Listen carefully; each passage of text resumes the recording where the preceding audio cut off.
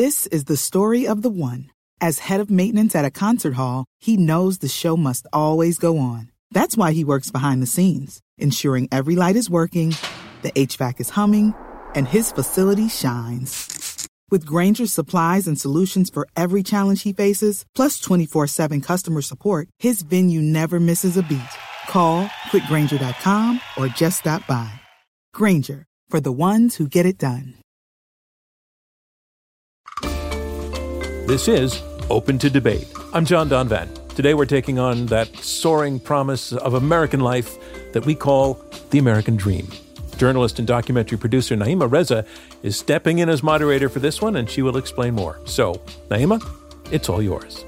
The American dream. It's a term that was dreamed up and popularized by the writer and historian James Treslow Adams in his 1931 book, The Epic of America. Since then, the American dream has been conflated with home ownership. It's become synonymous with ideas of upward mobility, meritocracy, and generational progress. In 2012, 53% of Americans surveyed said that they believed the American dream held true. Today, that number has fallen to just 36%. Almost 20% of respondents in the same survey said they thought the American dream never existed. So is the American dream a mythology, some aberration of history, or a reality? Our debaters today have conflicting viewpoints, and they're here to duke it out, respectfully, of course. Arguing yes, that the American dream is in decline, is David Leonhardt, a senior writer at the New York Times who might show up in your inbox in the mornings with the morning newsletter. He's also the author of the book, Ours Was the Shining Future, The Story of the American Dream. Welcome, David. Thank you. It's great to be here. And arguing no to the question, is the American dream in decline, is Michael Strain, political economist and director of economic policy studies at the American Enterprise Institute. He's also written a book, this one called The American Dream Is Not Dead, but Populism Could Kill It. Welcome, Michael. Thank you for having me. Great to be here. I'm thrilled to have both of you here because essentially you've written kind of diametrically opposed books. Michael specifying that populism is the threat that could kill the American dream, and David arguing that at least somewhat populist policies, this kind of resurrection of what you call small d democratic capitalism, is the only way to save this American dream. Before we jump into opening arguments, I just want to start off with a question because, David, you used to be more on Michael's side of the debate. And I really want to know, before we get into it, kind of the headline of how that changed for you. Yeah.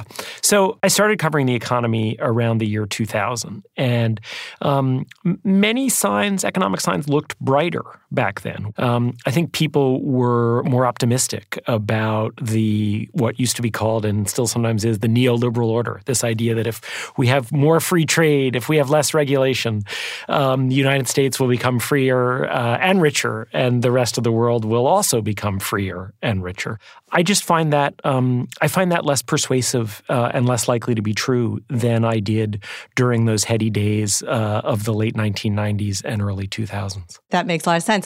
Michael, I'm curious what you make of the changes that David is speaking about, the increased pessimism, the recession, the post-recession era economy. Has that ever made you doubt your conviction that the American dream is alive? No, it has not. Great. I have enormous respect for David and first became a regular reader of his following the 2008 global financial crisis, for which I believe David won the Pulitzer Prize, and very well deserved. That was an incredibly traumatic, horrible event. If you look at the years that followed the 2008 financial crisis, it took until 2014 for the median wage of workers to recover its 2007 level. And then you're talking about, 6 years, 7 years after the crisis, you're back to even. Then you have to grow. And so there was a period of time where the American dream was not doing well. What I want to do is zoom out. I want to do that too. So I'm going to move on to our opening arguments here. I want each of you to take a few minutes to explain your position. David, you're up first, and you're arguing yes to the question, is the American dream in decline? Tell us why. I will. And let me also start by thanking you for hosting this debate and thanking Michael for participating in it. I have a lot of regard for Michael's work, and I appreciate his optimism. I think sometimes there's a bad news bias out there, and I think pointing out good news is an important thing, and I appreciate that Michael does that. So, Naima, as you mentioned in your opening remarks, the phrase "the American Dream" dates to 1931, a book written by James Truslow Adams, a historian. And it's remarkable to think, speaking of optimism, that he wrote this book and coined this term in 1931. That's really the depth of the Depression. And he said, the American dream is that dream of a better, richer, happier life for all our citizens of every rank. And Adams called it the biggest contribution that the United States had yet made to world culture. And I love that definition because I think it's still true. First of all, he basically defines it as progress, a better, richer, happier life. He defines it as being broad, as being universal. He said it has to be for all our citizens of every rank, which is a distinction with Europe, which was a more class-bound society. So from the very beginning, the American dream contained this notion of upward mobility. And he said it's the United States' greatest contribution to the world, which suggests that there's something distinct and American about it. And I still think that basic notion of progress, which is, are Americans enjoying better living standards over the course of their own lifetimes? Are they enjoying better lives than their parents have enjoyed? And we're here to debate, is the American dream in decline? Which is to say, can people expect progress less than they used to? And I think the answer is clearly yes. And I want to cite three main pieces of evidence. If you look at the economic evidence, Americans of nearly every point on the economic distribution enjoyed faster wage gains in the decades before 1980 than they have in the decades since 1980. You can see these trends in any number of data points. Internal Revenue Service data, Labor Department data, Census Department data, Congressional Budget Office data, the papers published in the top academic research journals out there. And I think it's important to say that this isn't just an inevitable slowdown from the heady days of the 1950s and 60s, because income gains for the very rich have still been very good. They've been better than they were in the past. But the way it has slowed has meant that income growth has been really weak for most Americans and really strong for a small subset of them. That's what most of the evidence shows. I know Michael will argue that there is some other evidence that he thinks is more conducive to his argument. But I think there are two other things that make it clear that the American dream is in decline. One, ask Americans how they feel. It's not simply the last few years or the last 10 or last 15 years. For most of the 21st century, most Americans have said the economy is weak. Most Americans have said that the country is on the wrong track. So when we just ask people, what do you think about the American economy? They aren't happy with it. And then finally, if you look at a set of measures that are not economic, look at the number of children growing up with only one parent. Look at chronic pain. Look at drug use. And perhaps most alarmingly, look at life expectancy. In 1980, the United States had a normal life expectancy for a rich country. For the last 15 years, we have had the worst life expectancy of any rich country. It's not even that close anymore. And these are the ways, through health care that people can't afford, through good houses and good schools that people can't afford, through their dropping out of the labor force. This is the dominant way in which our highly unequal economy, in which the American dream is not dead, and we can reignite it, but it is in decline, is affecting most people's lives. I can't think of a more damning indictment of our economy than the fact that we now have the lowest life expectancy of any rich country. And that's why I think the American dream is in decline. Thank you so much, David, for that opening argument. Michael, I'm going to let you make your opening argument right now. Tell us why the American dream is not in decline. Thank you. I think the American dream means different things to different people and has certainly evolved over the decades. But a central component of the American dream always is economic. Answers to simple questions. Are my kids going to be better off than I am, economically speaking? Am I able to better my own situation? Does hard work pay off?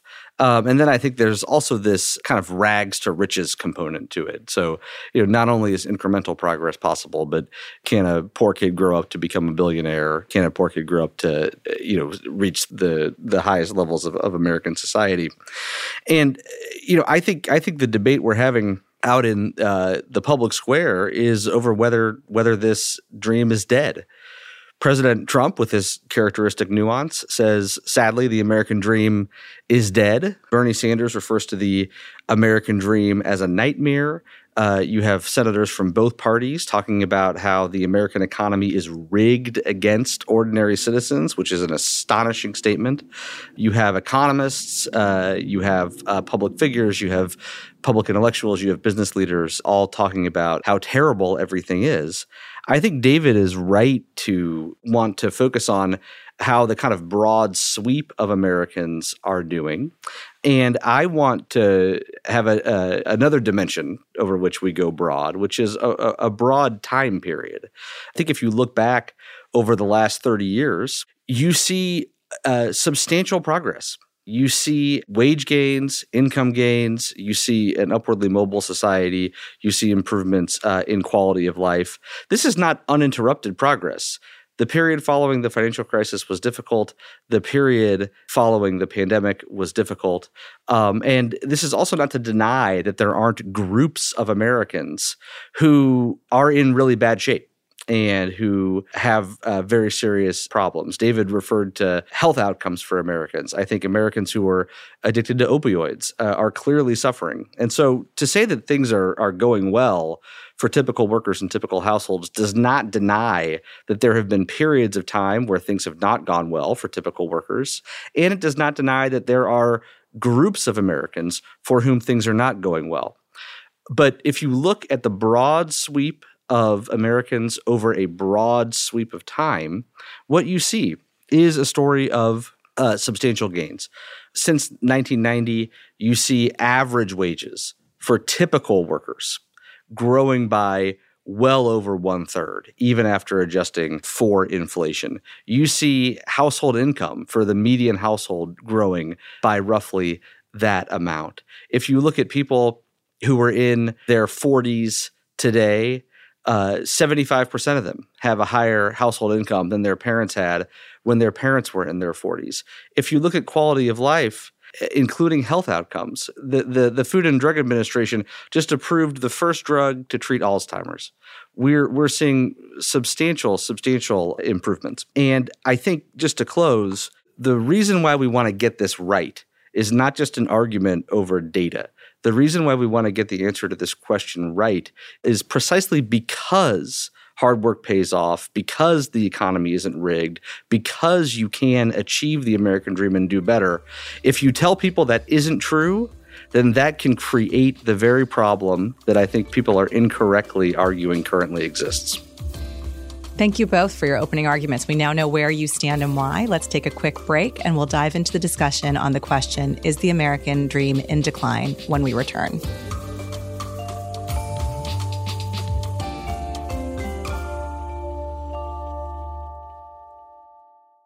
Introducing Bluehost Cloud, ultra-fast WordPress hosting with 100% uptime. Want a website with unmatched power, speed, and control? Of course you do. And now you can have all three with Bluehost Cloud, the new web hosting plan from Bluehost. With 100% uptime and incredibly speedy load times, your WordPress websites will be dependable and lightning fast on a global scale. Plus, your sites can handle even the biggest traffic spikes without going down or lagging. And with Bluehost Cloud, you get 24/7 WordPress priority support, meaning you're connected to WordPress experts anytime you need them. Not to mention, you automatically get daily backups and world-class security. So, what are you waiting for? Get Bluehost Cloud today by visiting Bluehost.com. That's Bluehost.com.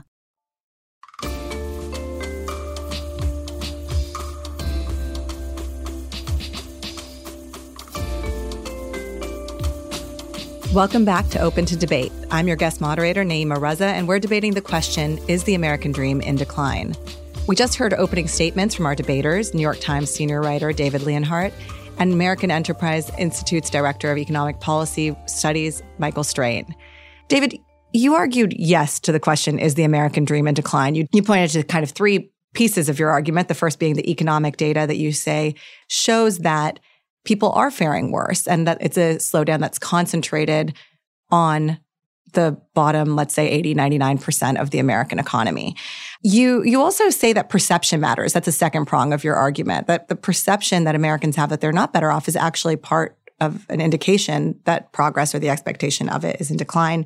And then finally, you point to non-economic indicators, broad social indicators, including most pointedly the decline in life expectancy, where the United States is faring worse than other rich countries.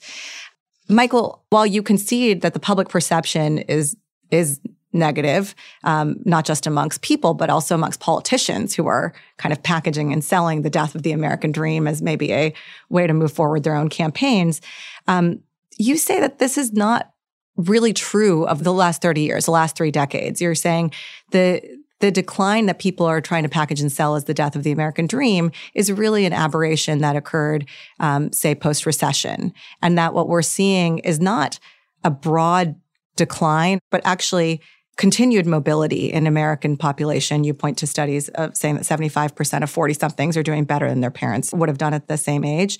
And you also point to kind of a counterfactual to David's concerns about these social indicators, the boom in healthcare discovery, new drugs, possibility that is happening every day in America as a reason to believe that the American dream is not in decline.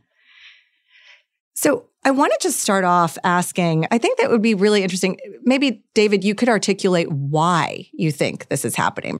And then I'll let Michael respond. To me, the evidence overwhelmingly shows that the rate of progress in our society has really declined. I'm not saying that life was better 50 years ago than it is today. I'm saying that the rate of progress has declined, and that's what the American dream is about. It is about progress, and the rate at which we make progress has declined, and by extension, the American dream has declined. For many people, progress has slowed so much that it's not clear that their lives actually are better than their parents. And that's not just a narrow group.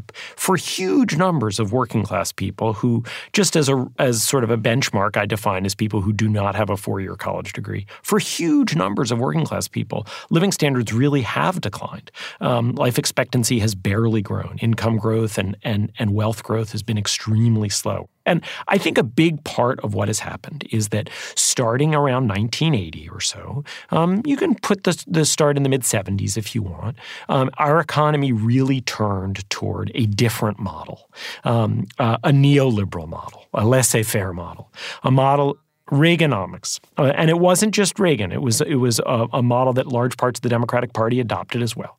The idea that we're going to have less regulation. We're going to really shrink labor unions. We're going to cut taxes on rich people a lot. We're going to allow companies to grow really large through a different approach to antitrust. They said, we increase trade with other countries. We have less regulation. We cut taxes on rich people. We shrink labor unions. We allow companies to grow big. And life will get much better for all Americans. And instead, what we've seen is absolute soaring of inequality. Life has gotten so much better for the very wealthy. It's gotten meaningfully better for professionals like all of us. But for most Americans, life really has the pace of progress has slowed down really badly. You can see it in how unhappy people are. You can see it in things like what has happened to family structure in this country, which is an issue that I know conservatives worry a lot about, and I think rightly worry about. And you can see it finally, as you noticed, in the life expectancy data.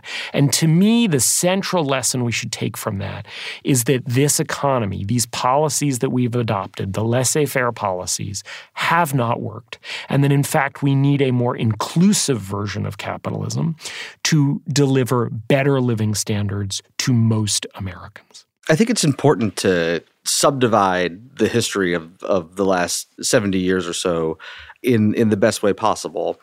If you look at average wages since World War II, which is really when we began actually keeping good quality data, what you see is a period of very rapid wage growth from the early 1950s until the early 1970s. And then you see a 2-decade period where wages for typical workers really did stagnate and decline.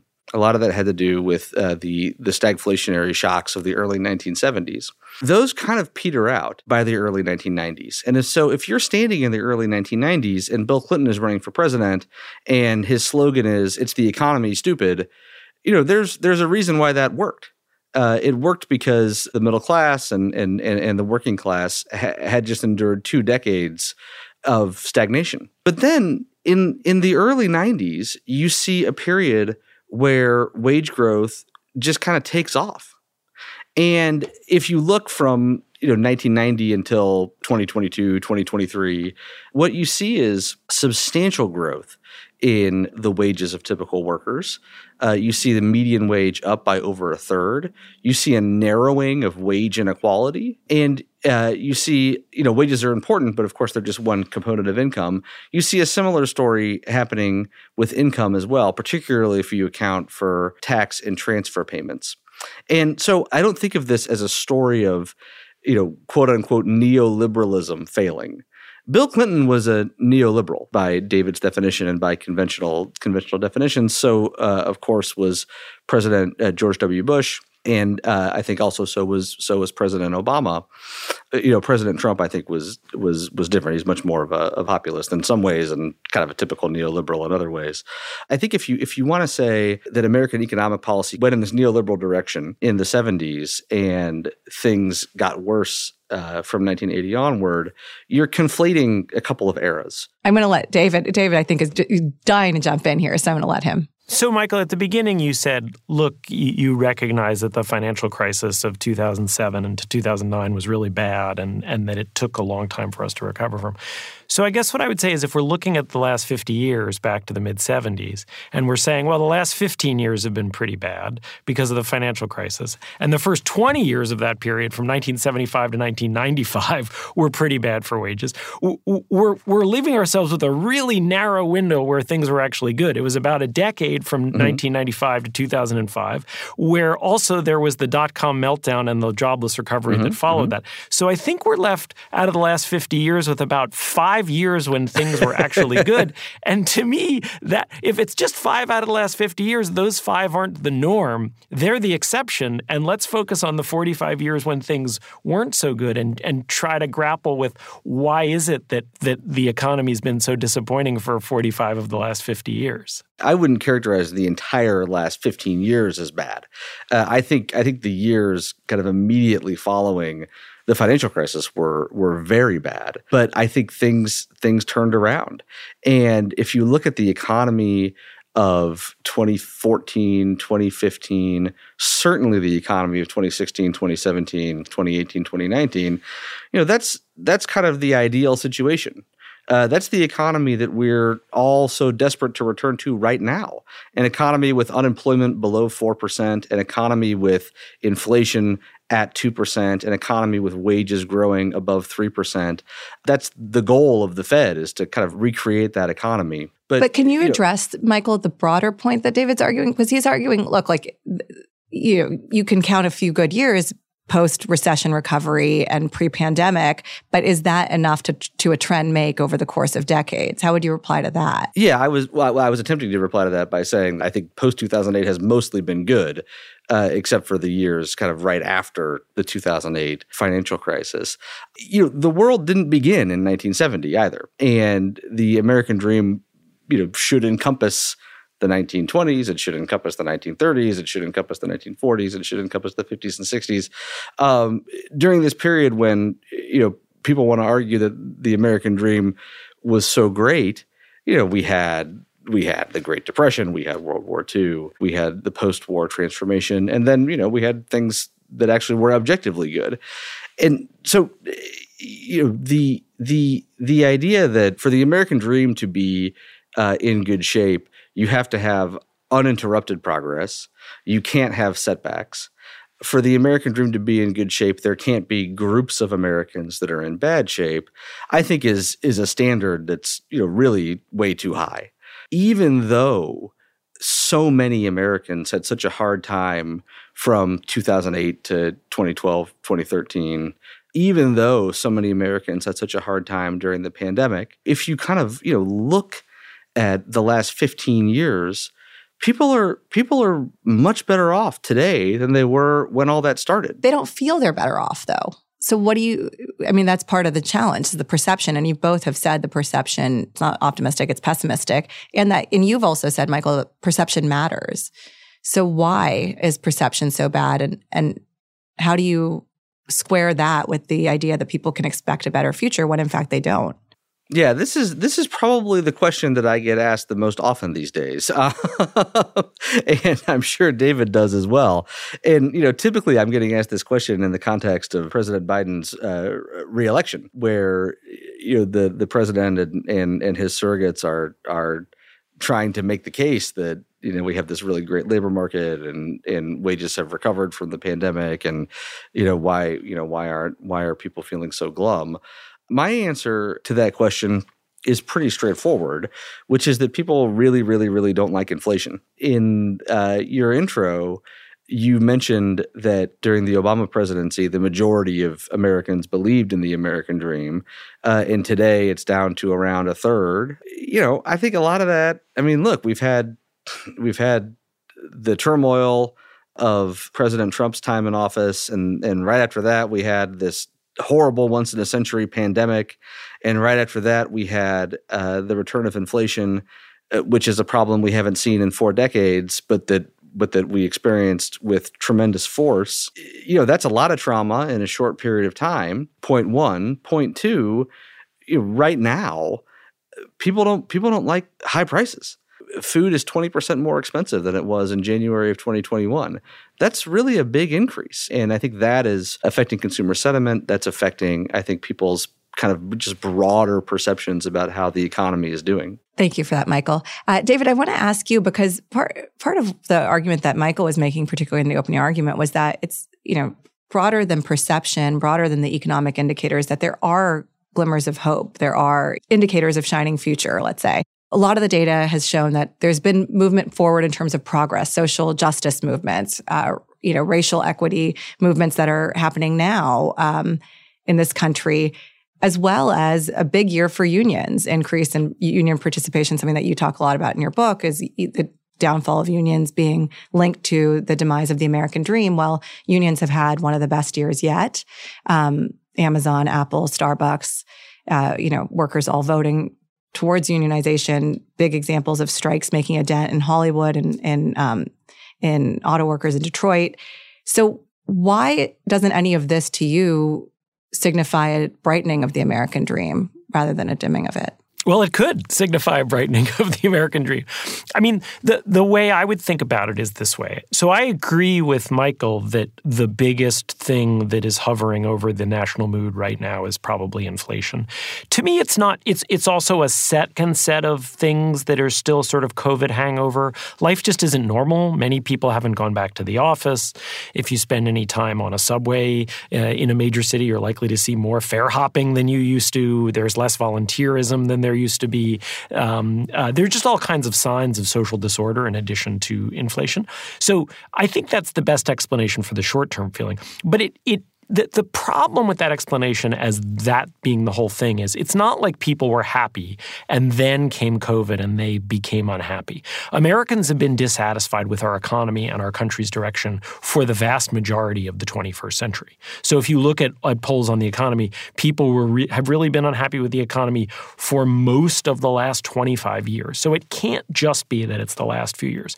And I actually think, Naima, the things that you mentioned, this increased interest in unions, this increased activism, is a sign that people recognize that this economy that we've had over the last several decades has not worked for most people. And one of the reasons you see new interest in labor unions is people have said, wait a second, the idea that we're going to get rid of regulation and shrink unions and reduce taxes on rich people and allow companies to grow really big and trade a lot more with the rest of the world, we were told that was going to deliver really wonderful economic results for all of us, even for lower and middle income people. And it hasn't worked. And I think that's part of the reason why you see people now more interested in labor unions, why you see people in both parties saying, hey, wait a second, this old approach we took to trade with China and with other countries has not worked.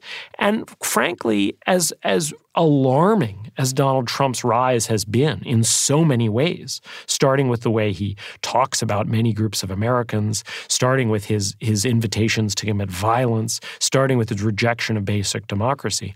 Donald Trump said, hey, my party, the Republican Party's old, talking about him, I don't have a political party, my party's old approach to trade didn't work. And huge numbers of working class Republicans said, we agree with you. And so to me, the increased interest in labor unions, the increased interest in populism is one more sign that Americans are saying, hey, the American dream is in decline. This isn't working for us. We need to try something different. Michael, I want you to respond because you think these trends are indicators of something that could, in fact, murder the American dream.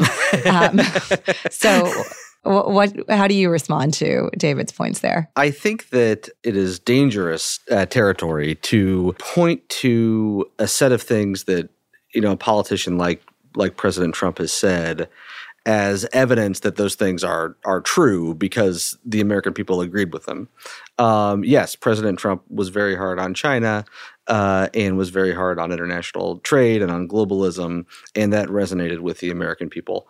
President Trump was also misogynistic and xenophobic and racist, and that also, in some sense, resonated with the American people. He got himself elected president. If you look at advanced economies over the last 100 years or so, and you look at what happens to democracy following financial crises, what you always see is, or what you typically see, is a surge in populism. You don't see that pattern after typical recessions, even after severe recessions. But recessions that began in the financial sector tend to produce a populist backlash. And, why is that? There are lots of reasons why. I think the big one is that financial crises really reach into the balance sheets of millions of households in a way that, a recession caused by the central bank doesn't. And when you see populism on the rise, as we saw following the 2008 financial crisis, that is characterized by a turn inward. It's characterized by suspicion of foreigners. It's characterized by the embrace of protectionism and restrictions on immigration and all those sorts of things. I think the fact that both political parties are retreating from American leadership abroad, retreating from globalization, retreating from international trade, has much more to do with the response of the American people to the financial crisis than it has to do with an empirically correct assessment of whether those policies actually enriched Americans, broadly speaking.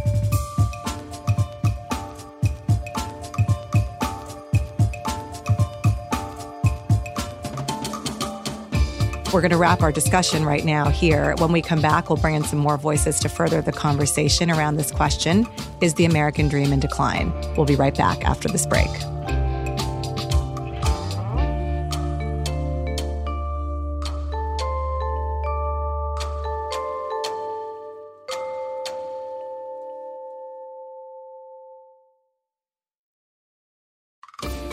Welcome back to Open to Debate. I'm your guest moderator, Naeema Reza, and I'm joined by our debaters, David Leonhardt and Michael Strain, who have been heatedly disagreeing over the question, is the American dream in decline? I hope not too heated.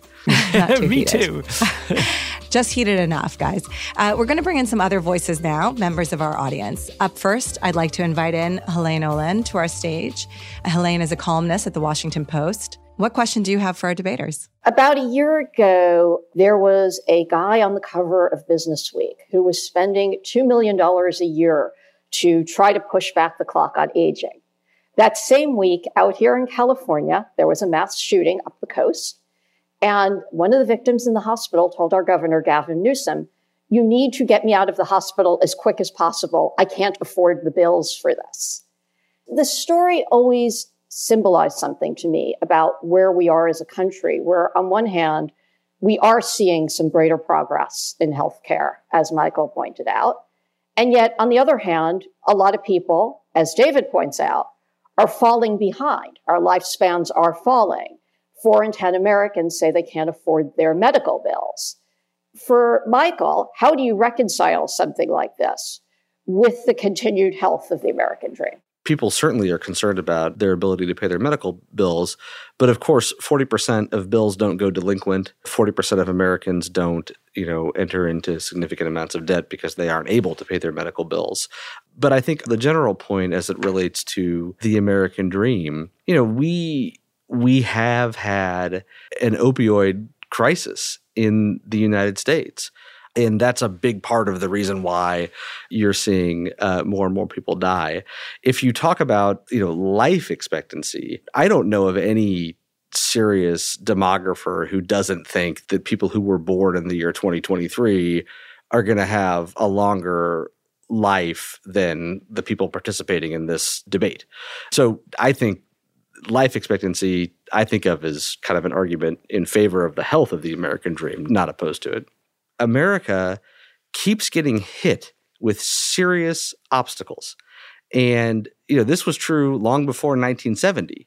Again, we had a Great Depression, a Cold War. We had oil shocks in the 70s, the dot-com bust. We had the Great Recession. We had the COVID pandemic. And I think the test of the American system, and I love David's emphasis on democratic capitalism, I think that's exactly the right way to think about it, is do we meet those challenges?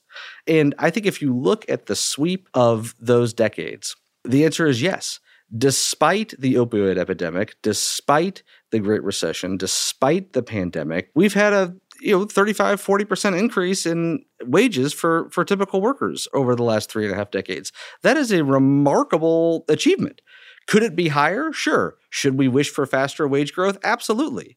But, when you look at all the things that American workers and American households have had to contend with, the resilience is astonishing. I think I have higher standards for America. To me, the fact that we've had some wage growth over the last few decades is not good enough to say that our economy and our society are healthy. I think we can and should expect better than that. And Helene, you asked about the idea of medical progress. Our medical system has the capability of doing incredible things, and sometimes, often, it does do those things. But far too often, it denies access to basic preventative health as well as cutting-edge treatments to people on the basis of money and on resources. And I think that is why, to come back to the statistic that I just find so jarring, in 1980, the United States had a typical life expectancy for a rich country.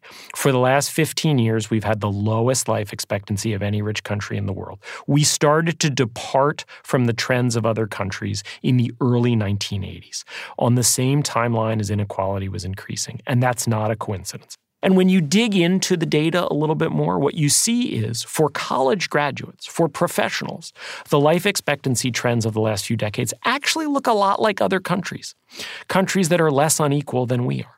It's for working class people that the life expectancy trends have been so dark for 4 decades. And so I'm not willing to say, well, yes, but if only it weren't for opioids, and if only it weren't for the financial crisis, and if only it weren't for our unique addiction to guns, and if only it weren't for the fact that we have more people dying in car crashes than any other country, and if only it weren't the fact that we're the only country that has millions of people who can't get basic medical care, things would be better here. I agree. Thank you, David. And thank you, Helene, for your question. Next up, I'd like to invite on the Wall Street Journal's Oyin Adedoyin. Welcome. Thank you. What would it take for the American dream to be resuscitated, to kind of be reinvigorated, do you think? So I actually end my book on an optimistic note because I really do think that we have the capability to do this. And a figure who plays a big role in my book is the labor organizer A. Philip Randolph. He began organizing a labor union of porters and maids working on a railroad car company, the Pullman Company. And what he understood is that the way to change American society is through political organization. He did it first by organizing a labor union, and he did it later by organizing the original March on Washington that forced FDR to integrate wartime factories during World War II and was a major reason that the white-black wage gap and white-black life expectancy gap shrunk really markedly in the 40s and 50s. And it's not just A. Philip Randolph who understood this. It's the women's movement of the 1960s. It's the environmental movement. It's the movement for marriage equality in recent decades. Frankly, if you're conservative, it's the anti-abortion movement that has launched a 50-year grassroots movement to try to change policy on abortion in this country. And so I think the lesson of American history is that when people organize around a specific goal and they shape public opinion and they are respectful of most Americans and they elect politicians who want to do what the movement tries to do, I think this society really can change. To me, the problem has been that the political right in our country still remains enamored of this Reaganist neoliberal vision that I think just hasn't worked very well. And I think the political left has become increasingly upscale, has become a movement, and in the case of the Democratic Party, a party of relatively well-off professionals, and has been less concerned with things like workers' rights and lifting people's incomes. And so I think if we had a movement that was devoted to lifting ordinary people's living standards, making it easier for them to get affordable health care, making it easier for their kids to go to good schools, making it easier for workers to join unions, which really do have an unmatched record of reducing inequality and lifting people's wages, labor unions do, for all their flaws, and they do have flaws. If we had a movement like this, I actually think it could succeed. The problem is we haven't had one of those movements. In a weird way, I find that to be a reason for optimism. It's not that we've tried these policies and that they've failed. It's that we haven't really tried them in recent decades. Related to that, I want to ask each of you, Michael and David, I'm curious what role you think immigration plays in preserving the American dream, either by opening up the doors for more people to access it or by slowing down entry to allow people inside the country to access the dream more. So maybe I'll ask Michael to go first and then David. I mean, I think it's a huge part of the American dream. The fact that so many of the world's hardest working, most ambitious, most risk-tolerant people want to come to America is a sign that things in America are relatively good compared to other countries. And if you look at mobility statistics, what you see is that immigrants are much more upwardly mobile than native-born Americans are. And I think there are many other reasons to be in favor of greater immigration levels. It matters how you do it. And of course, we need to secure the southern border and illegal immigration is different than legal immigration. But broadly speaking, yes, more legal immigrants for sure. David, what do you think? So immigrants are the glorious exception to the decline of the American dream over the last several decades. If you look at the empirical data on how immigrants in the last several decades have done, they are doing extremely well. They continue to climb the economic ladder at a similar pace to immigrants of many decades ago, despite suggestions to the contrary from nativists. I think, though, that a lot of the debate on immigration is a pretty good example of how our political system has moved away from the values and interests of a lot of working class people in this country. Large numbers of both the Democratic Party and many congressional Republicans who basically have tried to sell the American people on the idea that more immigration is always better and that it has no costs. I think the Democratic Party has particularly done this. And that's really quite unusual. The idea that we should accept enormous levels of immigration and that should continue in perpetuity, basically no society has ever done that. Barbara Jordan, a former congresswoman from Texas who chaired an immigration commission in the 90s, said, immigration is a very good thing, but most good things in life are not free. Immigrants who come do compete for jobs with Americans. And I know there's been this whole attempt to tell people, no, immigration is a free lunch. But I don't think that's actually true, and certainly most Americans don't think it's true. The great era of rising incomes in this country, rising incomes for white people and non-white people. The great era of progressive economic policy was the 1940s and 50s and 60s when immigration to this country was extremely low. The two periods of very high immigration over the last 150 years, the early 20th century and the late 20th and early 21st century, have both been times of very high and rising inequality. Which is, to put it another way, we have not had, maybe ever, and certainly not in a long, long, long time, a period in which we had high and rising immigration and falling inequality. I think a system in which we had clearer, easier pathways for legal immigration, particularly to provide more competition for high-wage people, and a system where we secured the border, as Michael said, and we didn't imagine that immigration would be a free lunch is a much better system. We started this debate with David saying he had changed his position on the American dream before this debate. And I'm curious if at any point in this debate, Michael, you've had a change of heart. I think that David's right, that both political parties, really aren't serving the interests of the working class. And that's a development that's exacerbated over time, I think. Separately, or I should say secondly, I think David is just much more concerned about inequality than I am. It is not surprising to me that when you let in a large number of immigrants who are relatively low-wage workers, that you see the gap between high-wage workers and low-wage workers increase. I interpret that as kind of a mechanical side effect of a good thing. I think David interprets that as a cost, maybe a cost worth bearing in some instances, but a real cost. David, what one point from Michael did you find most convincing? Michael really focuses on two periods in the last 50 years when our economy was quite healthy. What I would call the late 90s and the late 2000 teens. And I think one thing that's important for people like me who care so much about having an economy that is producing more bounty for more people is to ask, okay, what actually was it about those years that was good? I appreciate that Michael doesn't just treat the last 50 years as one big broad brush and insists that we unpack it somewhat. Thank you both for being so open-minded. Now is the time to bring it home with closing remarks. David Leonhardt, you have the first opportunity. Leave us with a reason to believe that yes is still the answer to the question, is the American dream in decline? I've focused a lot on the last 50 years or so and the turn that the American economy took around 1980, maybe in the mid-70s, early 80s, toward neoliberalism, toward an economy that has lower taxes, especially for rich people, less regulation, fewer labor unions, larger companies, more trade with other countries. And I have argued that that has left us with an economy that is not delivering progress for most Americans.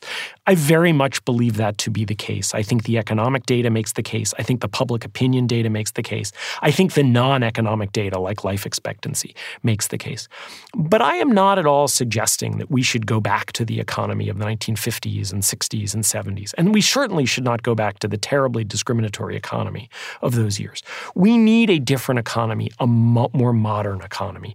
Some of the lessons of the neoliberal revolution of the last 50 years have actually been good. Financial markets and economic markets are pretty good at delivering many things. The problem is what they're not good at delivering. And to me, when I look at this country and I see the level of frustration, and I see the slow growth in incomes, and I see the fact that we have a lower life expectancy than any other rich country in the world, I am left saying the United States can do better than this. We really are, in many ways, a distinct and unique nation. We are the place that so many people want to come. And so I look at these trends and I say, it does not have to be this way. The United States can be a more prosperous country. It can be a country that delivers better living standards to most of its people. And I want us to do that first for the sake of most Americans, but I also want us to do it in a patriotic sense. I believe the world is a better place when the United States is a strong and confident country where living standards are rising for most people and Americans feel good about their communities and their families and their future. I think we can get there. I don't think we have to accept the very mediocre results that we have now had for most of the last 50 years.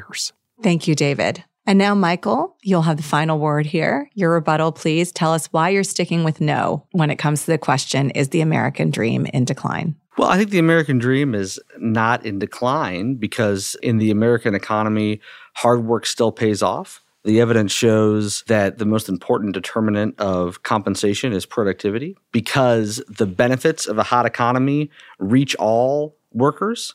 We've seen faster wage growth at the bottom of the labor market than at the top, both following the pandemic and in the years before the pandemic, because individuals see their economic outcomes improve over time, because children typically go on to earn more than their parents earn, because we've seen substantial increases in wages for typical workers over the last 3.5 decades, and because we have seen the dynamism that characterizes the American economy both create opportunities for workers and eliminate opportunities for workers. It's not just eliminate. Creative destruction creates as well as destroys.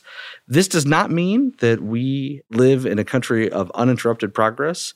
It does not mean that we should be satisfied. We absolutely should want faster wage growth, faster income growth. We should want to strengthen the American dream. On those points, I'm in complete agreement with David. I think we know how to do that. You need two sets of policies. You need policies to increase the rate of economic growth, and then you need policies to take some of the fruits of that growth and to advance economic opportunity to those who really need it. People who are excessively concerned about inequality often care about tearing the rich down. We should be concerned about offering a hand up to those who need it, and we know how to do that. Thank you very much, Michael. And that concludes our debate. I'd like to thank our debaters, David Leonhardt of the New York Times, and author of Ours Was the Shining Future, The Story of the American Dream.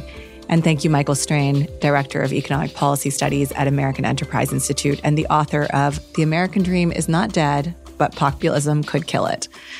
We so appreciate you both showing up, you approaching this debate with an open mind, and you're bringing your thoughtful disagreement to the table. In short, you're being open to debate. Thanks both. Thank you. Thank you. Thanks also to our guests, Helene Olen and Oyen Adedoyan, for bringing your probing questions here today. And finally, a big thank you to you, the audience, for tuning in to this episode of Open to Debate. As a nonprofit, our work to combat extreme polarization through civil and respectful debate is generously funded by listeners like you, the Rosencrantz Foundation, and supporters of Open to Debate. Open to Debate is also made possible by a generous grant from the Laura and Gary Lauder Venture Philanthropy Fund. Robert Rosencrantz is our chairman. Clay O'Connor is CEO. Liam Mathau is our chief content officer. Alexis Pancrazzi and Marlette Sandoval are our editorial producers, and Gabriella Mayer is our editorial and research manager. Andrew Lipson is head of production, Max Fulton is our production coordinator, and Damon Whittemore is our engineer. Gabrielle Iannicelli is our social media and digital platforms coordinator. Linda Lee is our accounting manager. Millie Shaw is our director of audience development. Devin Shermer is our operations and events coordinator, and Rachel Kemp is our chief of staff. Our theme music is by Alex Clement. And I'm your host, Naima Raza. We'll see you next time on Open to Debate.